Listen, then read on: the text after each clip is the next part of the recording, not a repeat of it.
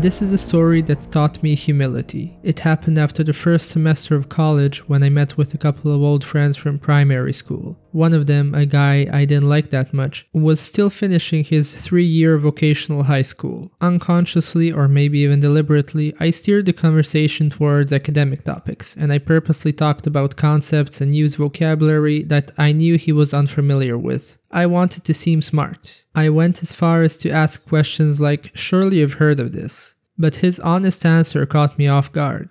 Timidly, he said, "Sorry man, I don't know about any of that."